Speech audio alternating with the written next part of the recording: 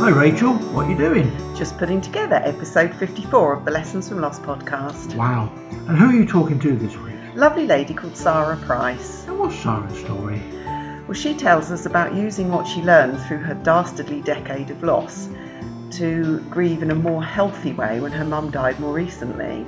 That sounds really quite sad and quite interesting as well. She is full of good advice. That's excellent. Does she have any advice about porcupines?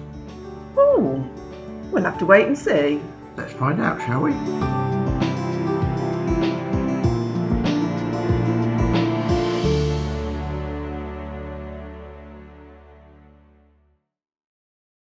Hello and welcome to Lessons from Loss, the podcast in which we share our experiences of loss and, more importantly, what we learned from them that now positively guides our lives today.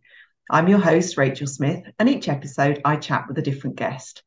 I'd like to take a moment to acknowledge the courage and vulnerability of all my guests in sharing their very personal experiences, and also the impact that hearing these stories may have on you, the listener. So please take care as you listen. So today I'm super happy to be eventually talking with Sara Price. We've had a few failed attempts, so it's wonderful to be finally doing this. Sara is a rebellious optimist with a strictly no BS approach to business, a serial entrepreneur driven by her desire to help other purpose-led business owners and coaches to make a difference, make a living, and change the world. Sara is also no stranger to loss, having lived through what she describes as a dastardly decade in her 30s, which included the passing of her grandmother, best friend, both marriage and divorce, a hysterectomy as a result of cancer, the impact of multiple surgeries following a horrific accident, and her job. And after a period that was perhaps relatively more settled in comparison, Sara's mum passed away last year, adding to that sort of compounded impact of multiple loss and complex grief. So welcome along to the podcast, Sara. Thank you so much. It's lovely to be here. And I'm sorry we've had to postpone a couple of times, but it's really good to be here now. Yeah, it's great to be chatting with you. And I know that yesterday was the first anniversary of the passing of your mum, and reaching that sort of milestone is, I mean, it is a milestone, isn't it? Because on top of the grief, you know, you've had to experience the first birthdays, the first Christmas, Mother's Day, all those dates and situations and occasions where the loss and, you know, the empty hole is felt so acutely. And I know that I still find the time around the anniversary of my husband's death a time of sort of emotional rockiness. You know, sometimes it's good, sometimes it's bad, but there's an edge to it, you know, even 23 years later on. So I really hope that the timing of this conversation today feels okay to acknowledge, you know, both the life of your mum and the challenges of your first year. So how's it been for you? It's been, as you say, it's been quite rocky. And interestingly, that surprised me. And now looking back, I can't believe it surprised me because, of course, it was going to be a difficult time in many ways. A very, very good friend of mine sent me a beautiful message yesterday. And she said, "You've made it through your year of firsts." And I hadn't really thought of it that way before. But as you say, you know, my birthday was less than 3 weeks after Mum died. And then there was the first Christmas. My mum's birthday was in January. So we had her first, you know, the first birthday without her, the first Mother's Day. All of those things were these big milestones over the course of the year that, you know, I said in a post not that long ago that grief is this incredibly unpredictable emotion that has no respect whatsoever for convenience or calendars. And some of those milestones, grief just surged back at me in this huge wave. And others of them, there was more of a celebratory, you know, sort of celebrating her life type of feeling to it. And it was completely unpredictable which way it would go. And over the course of the last couple of weeks, everybody had warned me that the first anniversary was going to be was potentially a difficult time. And over the last couple of weeks, there has definitely been that sort of roller coaster of plunging back into grief, but then also moments of real celebration. My sister and I had dinner last night, the beginning, I hope, of a new tradition that we will try and get together for dinner every year on the anniversary. And that evening encapsulated that roller coaster. There were moments where we were both in tears, and there were moments when we were both howling with laughter at some ridiculous story of, dancing around the kitchen with mum when we were kids. So it's been a roller coaster. It's probably been more of a roller coaster than I expected. And I think it's easy to be impatient with ourselves, and to berate ourselves and say, I should be over this by now. It's been a year, or it's been 2 years, or it's been 10 years, and I should just be over it. But as I said, grief is the most unpredictable of emotions, and it pays no respect to calendars at all. It does what it needs to do in its own time. And I think we just have to learn to be patient with ourselves. Yeah, absolutely. And there's no respect to our expectations of when we should experience it either. I found that I could be, I could go to places where I would have expected to have a wave of grief, but then actually when I got a surge of it, I was probably down the aisle of Sainsbury's looking for the baked beans. I found myself crying in a supermarket not that long ago, actually, because they always play that terrible tinny music, or whatever. A song came on that was one of Mum's favourite songs, and so I'm standing in the middle of the cereal aisle in the supermarket in floods of tears. And then sitting on my sofa the other day watching Sex Education, which I love and think is hysterical. But there was a storyline that suddenly came up in the programme where one of the main characters' mother died. And that was me, totally in floods of tears. So, the most unpredictable moments. And then, as you say, other moments that don't affect me in that way at all, that you think would make you upset. It's very strange. It's a very strange, very unpredictable relation. And the only thing you can do is be patient with it and let go of your own expectations of, I say to people all the time, you need to let go of should. I should feel X. I should be better. I should. Just let go of should. Let go of expectations. Be patient with yourself and allow yourself the space and the time when you need it to feel and process and release grief. Because if you store it up, or you don't release it, you don't process it, the process just takes longer. It doesn't go away. It just takes longer. And you have found that with your own experiences, of loss. 100%. About over 20 years ago now, my best friend died, and he was in his 30s, and had been ill for a while and had been constantly misdiagnosed, so that by the time he was diagnosed with quite an aggressive form of lymphoma cancer, it was really too late. And so he died. It took about, I think, 6 months probably from when he was first diagnosed. And I remember it very clearly because I was away. He and I had talked about it. It was a long planned trip to a tiny island off the coast of Maine in the United States. And he and I had a long conversation about it. And he was like, I want you to go. You have to go. I was going to see one of my other best friends, Tara. I want you to go. You have to go. You need to get away. Because I had spent, I had been at the hospice with him every day and at the hospital every day. And he was like, I really, really want you to go and take this break. And so I did. And he died whilst I was there. And I remember taking myself off down to the beach, and I sat there for about 2 hours, and I let myself cry and scream and, what have you. And then I really clearly remember saying, right, pull yourself together. I didn't want to make the people that were there uncomfortable. My best friend Tara totally would have understood, but her husband was there and his family was there and there were other friends of ours were there.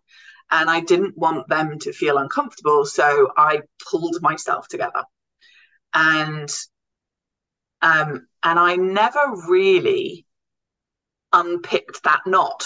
I sort of tied everything up and put it into a box and tied a big ribbon around it and went, right, I'll deal with that later. And I never did. I never took the box down and dealt with it.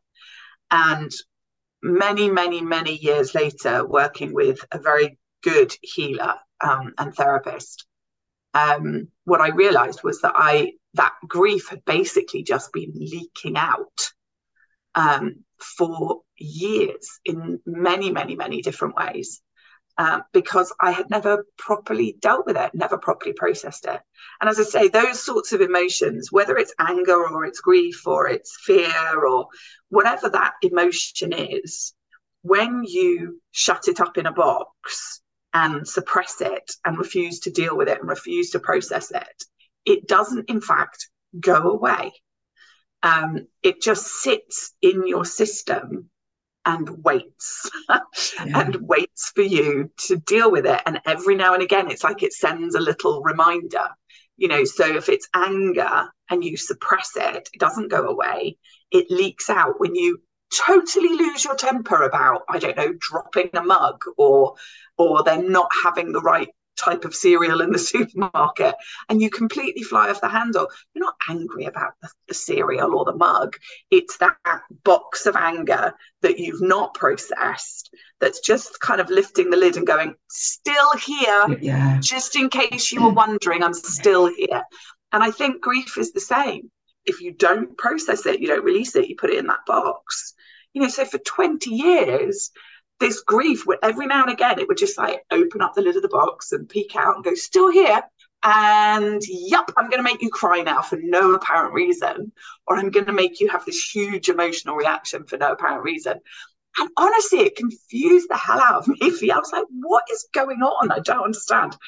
And this healer therapist said, yeah, that's unprocessed grief. That's what happens. It will just keep leaking out until you're prepared to turn and face it and take the lid off the box and deal with it. Was that a bit of a light bulb moment for you? Did you go, yeah, it was a massive light bulb moment for me, I think. And I'm very glad that I had that light bulb moment before Mum died.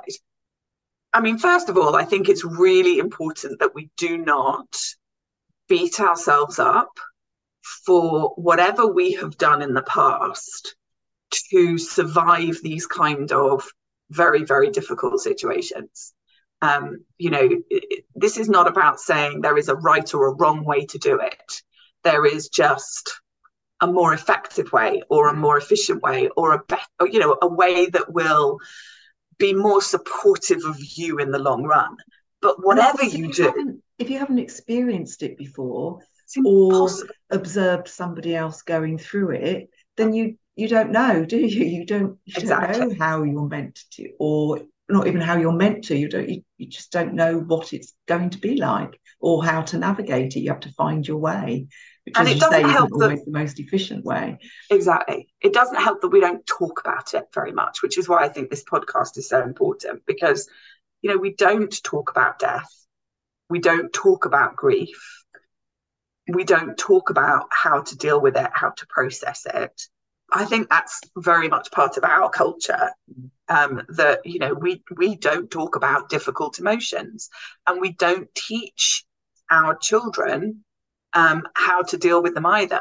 So, we grow up, we become adults, and we still have no clue how to cope with anger, grief, fear, the big emotions. We don't know how to cope with love, for goodness sake. So, I think talking about it, sharing our experiences of it, and sharing tips, ideas, advice. It's not about saying what you've done is wrong. It's about saying, here's what I did that worked for me. It might work for you. And for me, learning, having that insight about Jamie's death and about how that processing of that grief hadn't actually helped me and that grief hadn't gone away, meant that when Mum died, I was much better prepared for actually dealing with it. And, you know, we were in the middle of October is one of the busiest periods in my business. We run a big 21-day bonanza during October, and it's, you know, it's off the charts busy. And it is fabulous. So if anybody does have their own business, I recommend you do check out Sara's business.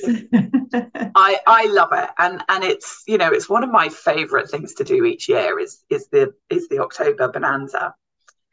But of course, I came back from being at my mum's bedside and was, you know, grief stricken, and had to sit down with Hannah, my assistant, and say, I'm really sorry, but I need to take some time. And we cleared my diary. We got rid of everything. Well, I was going to say we got rid of everything we could. We got rid of everything in my diary during that period. And I gave myself 2 weeks to just be with the grief. Mm. And it was both horrific and a very healing time. And that wasn't the end. You know, we've just been talking about the fact that, you know, a year later, I'm still hit by big waves of grief. But it definitely, for me, felt like a much healthier way of dealing with things than it had been 20 years previously when Jamie died. And I think that's the key, isn't it? That it's because we can't stop, and we shouldn't stop. You know, we have to experience grief. And I always work on the basis in life that actually, in order to experience great joy, the greatest of joys, you've also got to have endured some deep sorrow as well, to be able to sort of get that huge comparison and that depth of feeling. So we should go through that grief, but it's whether it feels like it's healthy and that it's a process that I'm just moving through, and I'm whilst I'm not enjoying it, I'm okay with being with those emotions because they're right and natural, that I should have that, as opposed to the less helpful, the unhealthier way of I suppose almost fighting against it, resisting it, denying it. Yeah. It's interesting, isn't it? Because I think, you know, we make such a what's the word I'm looking for? We make such a virtue of being strong, and being brave, and actually, in certain circumstances, yes, of course, being brave and being strong, it is a virtue in some circumstances, but I don't feel that it is in this one.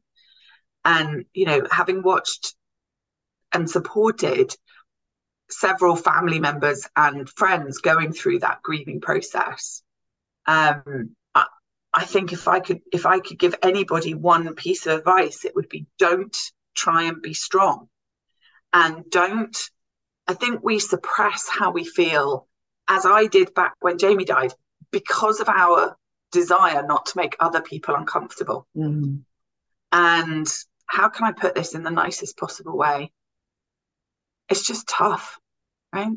Tough. If my grief makes you uncomfortable, I'm sorry, but I'm not going to make myself ill and suppress my genuine, authentic emotions about this thing that has happened simply because to express that emotion makes you uncomfortable. That's just, you know, in the nicest possible sense, that's just too bad. Yeah. And, you know, I think that the more that people learn to be okay with those expressions of emotion, the less we will see people sacrificing that healthy expression of emotion for other people's comfort. I saw it with my niece. My niece lost her first love when she was in her very early 20s. A man that he was her first love. He was the first boy she fell in love with. They were together for a good few years. They were absolutely, intertwined in that way that, you are when you're that age and you've fallen in love for the first time. And he was this glorious, wonderful human being who our whole family loved him. And when he died, she was grief-stricken, obviously, completely heartbroken.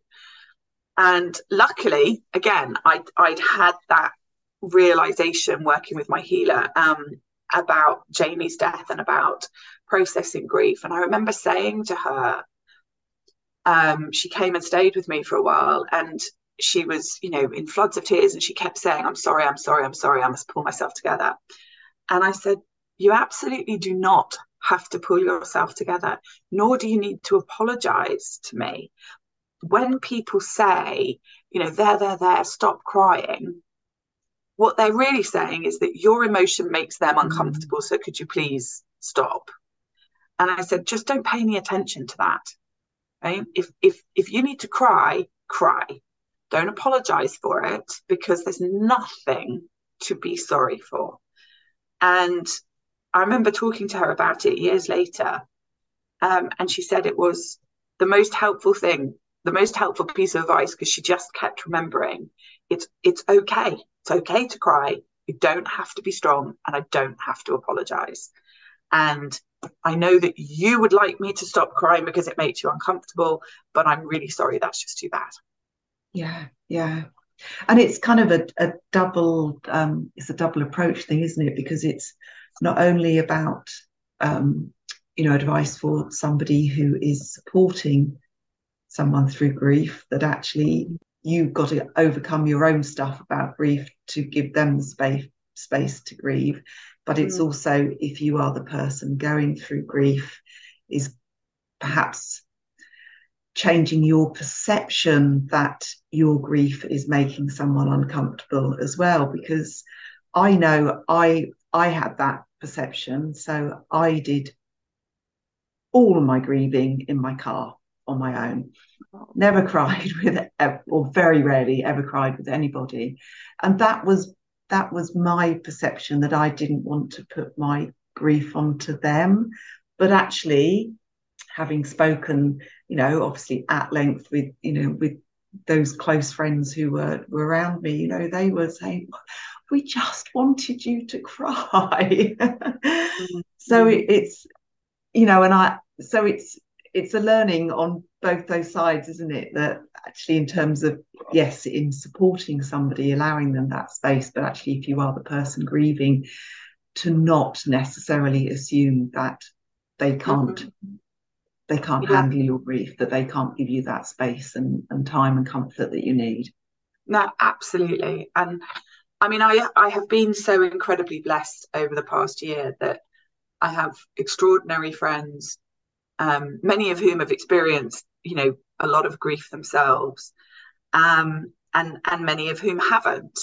And here's the thing, there is no, I was talking to someone the other day who said, I don't know what to say. Another friend of ours has lost a parent recently. And she said, I don't know what to say to her. Because I said, oh, have you been in touch with so-and-so? She said, no, I haven't been in touch because I don't know what to say. I said, look, here's the thing, my lovely. There is no right thing to say. Because what that person wants to hear more than anything else is that it's all been a terrible mistake. And actually, their loved one isn't gone. And you can't say that. So there really is no right thing to say in these circumstances. They just need to know that you're there. And even if the only thing you say is, I am so incredibly sorry for your loss. I wish I knew what to say, but I don't. I just want you to know that I'm here. That's perfect. It's honest, it's true, and it's perfect. But the worst thing to say is nothing at all, is not to acknowledge the grief, is not to acknowledge that that person is in deep loss, is to leave them thinking that they have to suppress it because it's making everybody uncomfortable. Or leave them feeling like they're alone. Now, I've seen friends become very isolated in grief because they've assumed nobody wants to hear it or see it. And on the other side, people haven't known what to say. So they think, oh, the best thing is to say nothing. And actually, even if you don't know what to say something, acknowledge it. Yeah, yeah. Even if just checking in with them with the text saying, I'm thinking of you. Exactly. Yeah. Yeah. How are you? Yeah. No, that's such sound advice to give to anyone who's not sure on how to navigate their way through somebody else's grief and loss. Yeah, having good friends around who aren't afraid to do that journey with you is crucial. It is absolutely essential. I think essential. I didn't know that I had missed that in previous periods of grief until I had it this time and realised quite how much of a difference it had made. I remember coming back. My mum lived on the Isle of Wight, and I was actually in Paris for the weekend when I got the phone call from her residential home to say I needed to come back and I needed to do it quickly. And it was an incredible panic to get back. We were there in the middle of Paris Fashion Week. There were no seats available on any planes to come back earlier. There were no seats on the Eurostar. I was looking at, do I hire a car? Like, how do I get back? And we managed to get onto a Eurostar and come back. And then, how do I get from here to the Isle of Wight? I don't have my car. My car is in Deal, which is where I live. If I go from Eurostar to Deal and get my car and then drive, I'll miss the last. It was this panic. And the thing that got through all of that was my incredible friends. My friend's husband who picked me up at the Eurostar terminal in London at St Pancras and drove me through the night to get to the Isle of Wight in time for the last ferry, in time to be at my mum's bedside.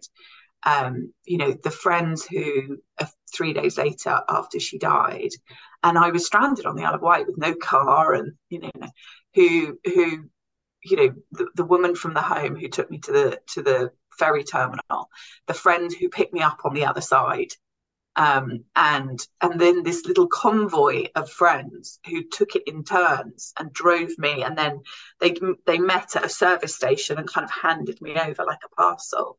And the friend who, when I got home, gave me a big bag of shopping and said, because I'd been away by that point for over a week, and it's like, here are some basics that you're going to need.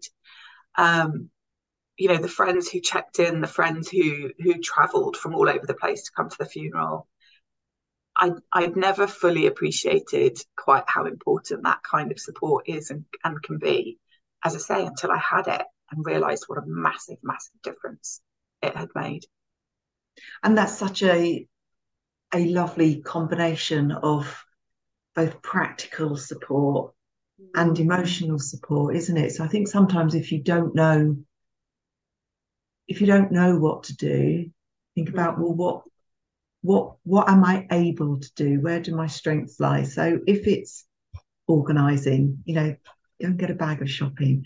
Even if it's not shopping that they necessarily want, just that gesture is enough, isn't it? Or bake a cake, or to send the message just saying, I'm thinking of you. Yeah. And there are so many things to do. One of the things that I remember talking to a good friend of mine about, and there are so many things to do between the point where someone passes away and their funeral. You are caught up in what my lovely friend Daisy calls death min, death admin, registering death and organising funerals and organising the wake and notifying all the right people, and all of that. It takes up a huge amount of time.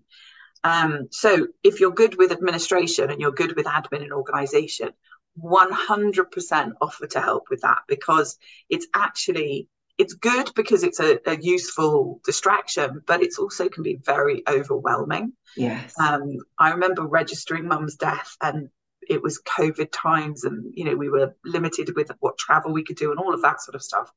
And I was right in the midst of grief and having to sit and go through this form with this very sweet person, this very sweet man at the registry office. But actually looking back now, having somebody with me at that point, that was one of the things that I had to do on my own for various reasons. But having somebody with me at that point would have been massively useful, because he was asking basic questions and I'd be sitting there going, I can't remember. Yeah. What was your mum's date of birth? I can't remember. So having someone who is good at that sort of admin and organisation would have been amazing. But what my friends were really good at was recognising that after the funeral, in many ways, is the worst period, because up until the funeral, you're so busy. Yeah. That actually, in a way, that acts as I say, as a distraction. And then the funeral happens, and there's this sort of public recognition of death and celebration of life. And then and then what? Because now you're not busy with all of that administration anymore. You no longer have the distraction. Everybody moves on, and then you're left with the grief. Yeah. And I don't know that this is true, but I suspect that my friends had private separate conversations, and said, right, we all know that post the funeral, Sara's going to struggle. And it was almost like they had a little rota. Every day somebody different got in touch with me. It was never the same person twice, but every day somebody different. And I think they actually planned it. I've never asked them, but I think they did, because they knew that after the funeral was in many ways the worst time. And as I say, just thinking about those little things when you have a friend who's going through grief, it made the most enormous difference to me, to know after the funeral that I wasn't on my own. That's lovely. Also, that shares the responsibility to look out for you amongst a few people. Yeah. They're not falling onto one.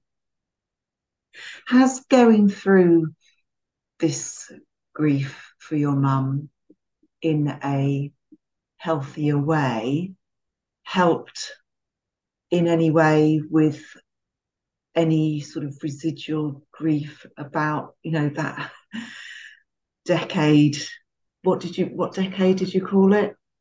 Oh, the dastardly decade. The dastardly decade. Has that helped you with a different perspective on what happened to you during that decade? Because that was kind of one loss, or one loss after another, although albeit very different losses, but all leaving a mark on you.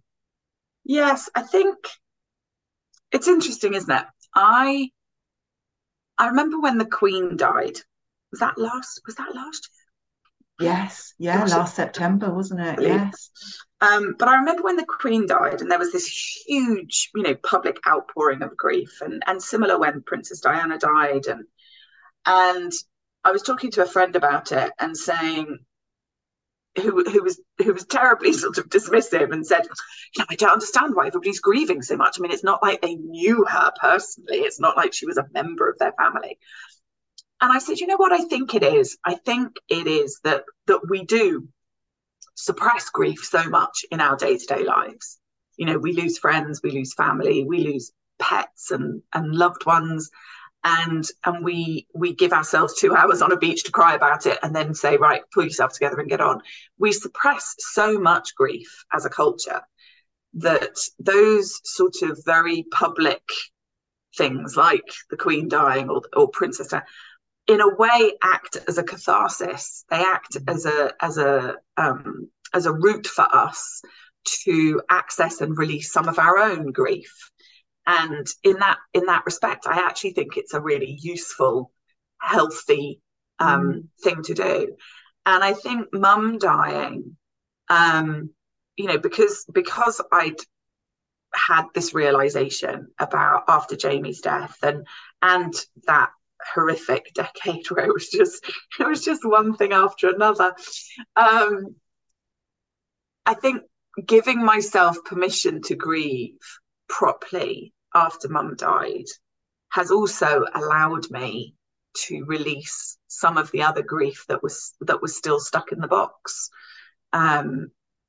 Whether that was grief over Jamie dying, grief over my grandmother dying, who died, very, very similar time to Jamie, grief over the loss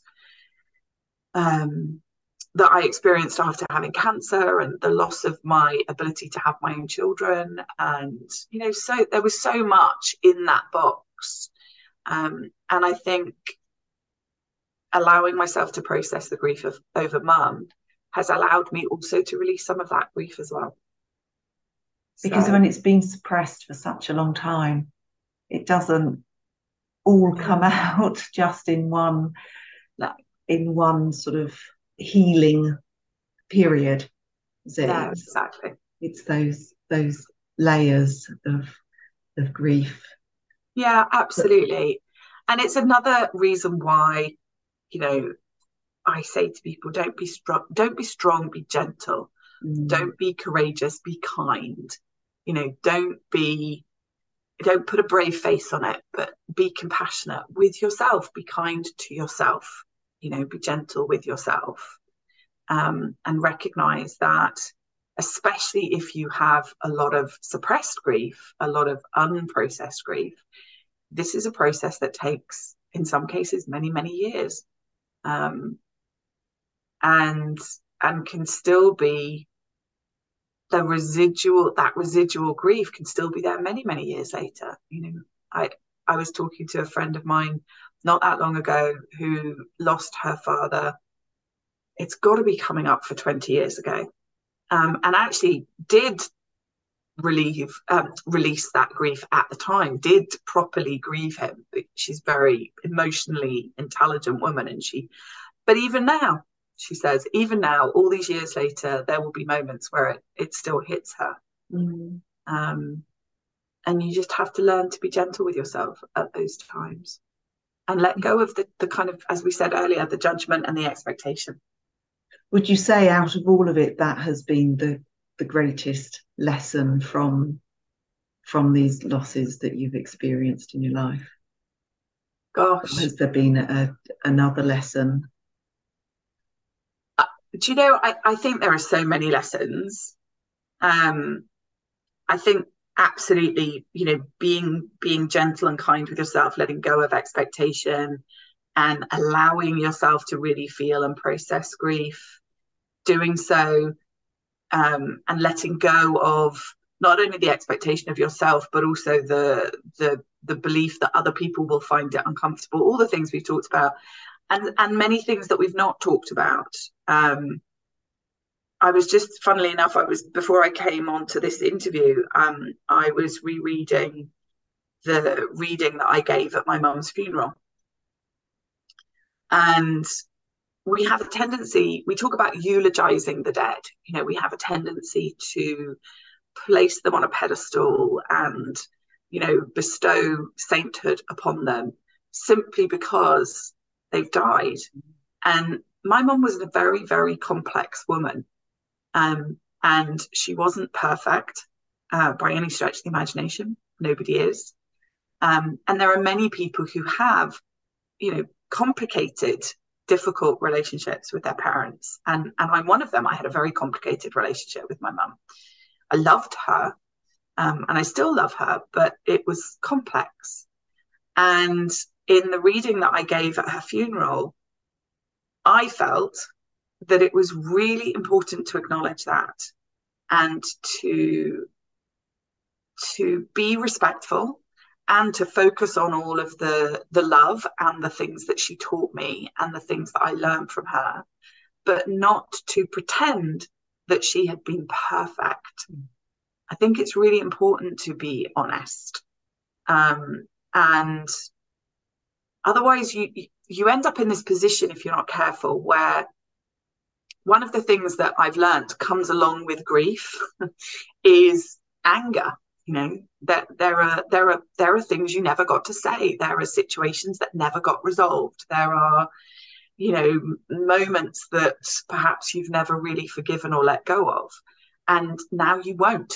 Now you won't have the opportunity to say, and another thing, do you know what you did? You know, blah, blah, blah.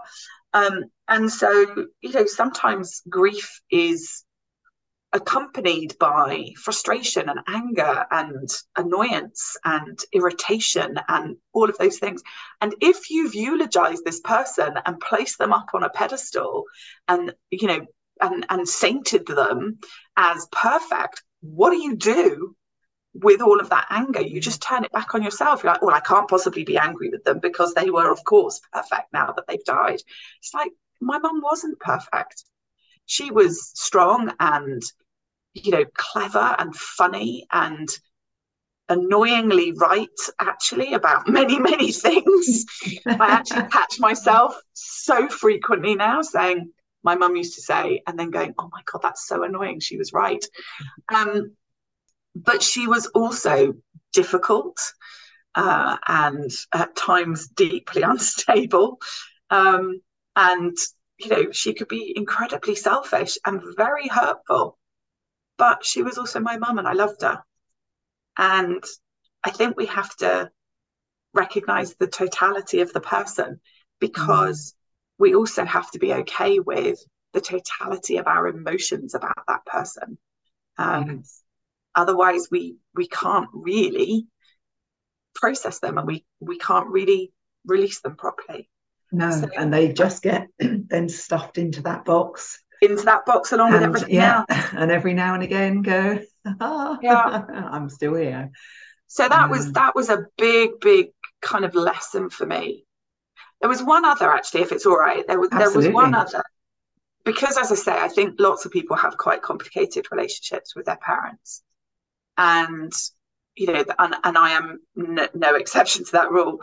And years before she died, actually, I wrote a blog about my mum and about the complexity. I didn't go into the complexities of our relationship because that wouldn't be fair and it wouldn't be right, and it's not all my story to tell. But what I did talk about was, for many years we'd had this very, very difficult relationship, and there were periods where we didn't speak at all. There were periods where I was so angry with her, and undoubtedly she was angry with me. And when I started working with Mary, who was the healer and therapist I was talking about earlier, we would spend a lot of time talking about my mum.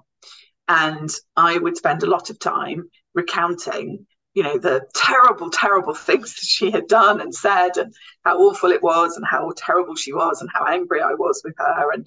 And Mary was amazing, and she would sit and she would listen and she would let me, you know, vent and access this anger.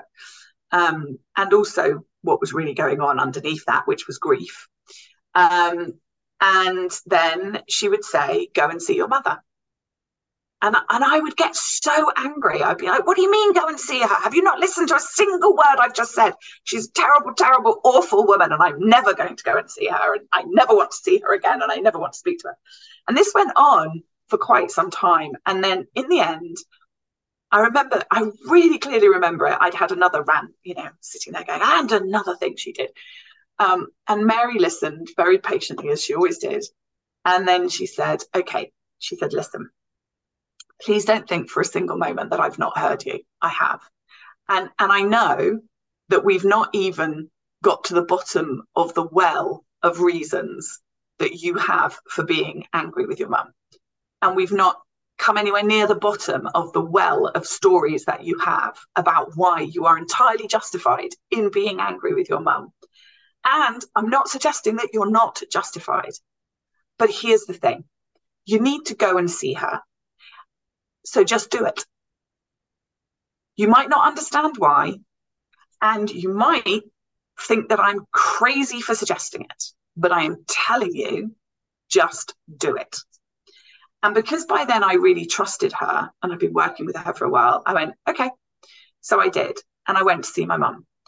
And by that point, she was in a nursing home, a care home on the Isle of Wight. And I had seen her, to help her to get settled. And I was, taking care of all the admin of that, etc. But I hadn't been to see her for quite some time at that point. And I would love to say that, I walked in and we had this, blissful reunion, and she was like, oh my God, my darling, I'm so happy to see you. But actually by that point, her Alzheimer's, her dementia had become so bad that she didn't really know who I was, which in and of itself was quite heartbreaking. But I sat with her and I said, I'm really sorry. I'm sorry for all the things that happened to you that made you so unhappy. And I'm sorry for all the times that I should have said I was sorry and I didn't. And I'm sorry for being angry for all of this time and perhaps not being the daughter that you wanted me to be. And I'm sorry for putting you in the really horrible position, the invidious position of being a mother who thinks that her daughter hates her. Because I don't hate you. I love you. And I remember it really clearly because, as I say, she was not clear about who I was and not particularly communicative by this point. But she looked at me and she gave me this huge smile. And she put her hands around my face and said, there, pretty girl, which is something she used to say to me when I was a kid. And on some level, I knew that she'd heard me and that was her way of saying sorry too. Yeah. And I am forever and eternally grateful that Mary persuaded me to go and that I had that opportunity. And I saw my mum many, many times after that. And we had lots of little moments like that where, I would read her poetry from her favourite books or play her the music that we used to listen to and dance around the kitchen to when I was a kid. And there would be these little flashes, these little moments of her coming back and sort of recognising what was happening. But that moment was extraordinary and incredibly freeing. And so I think one of the other things that I would say is don't leave it too late to forgive your parents. They will have got things wrong, of course. And so did you. And they will have made mistakes and undoubtedly hurt you and messed you up and, whatever. But it is a lot harder to deal with that and process it after they've gone. Yeah. And a lot easier to do it when they're still around. Even if they're in a position where you don't know whether they've heard you, understood you. Yeah. But just going through that process. I think it's so important. And it's so easy to stay trapped in anger and resentment and frustration and annoyance. And all of those feelings may be 100% justified. I'm not denying anyone's. I was absolutely justified in being angry with my mum. She had done some terrible things and vice versa. But holding on to that only really hurt me.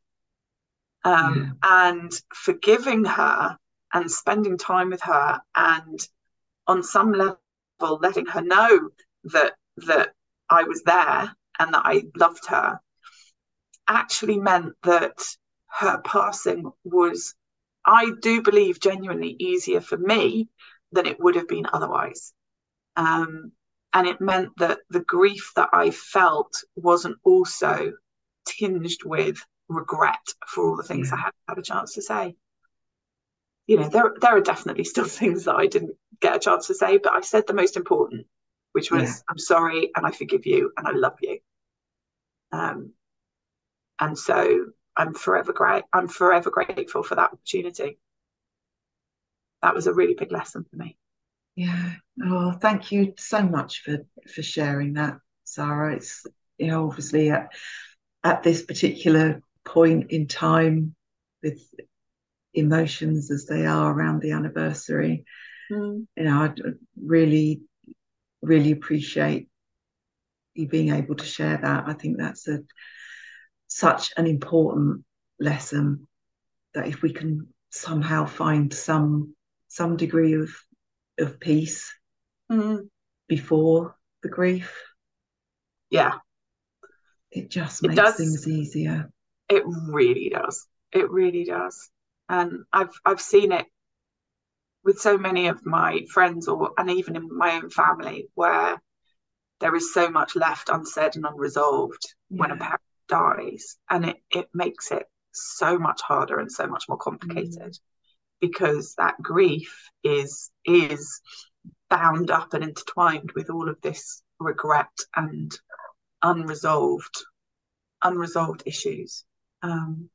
And of course, we can't speak for those with whom we have those relationships and the grief for, but you know, if going through that process gives you some peace, then there's nothing to suggest that they also felt it, experienced it too.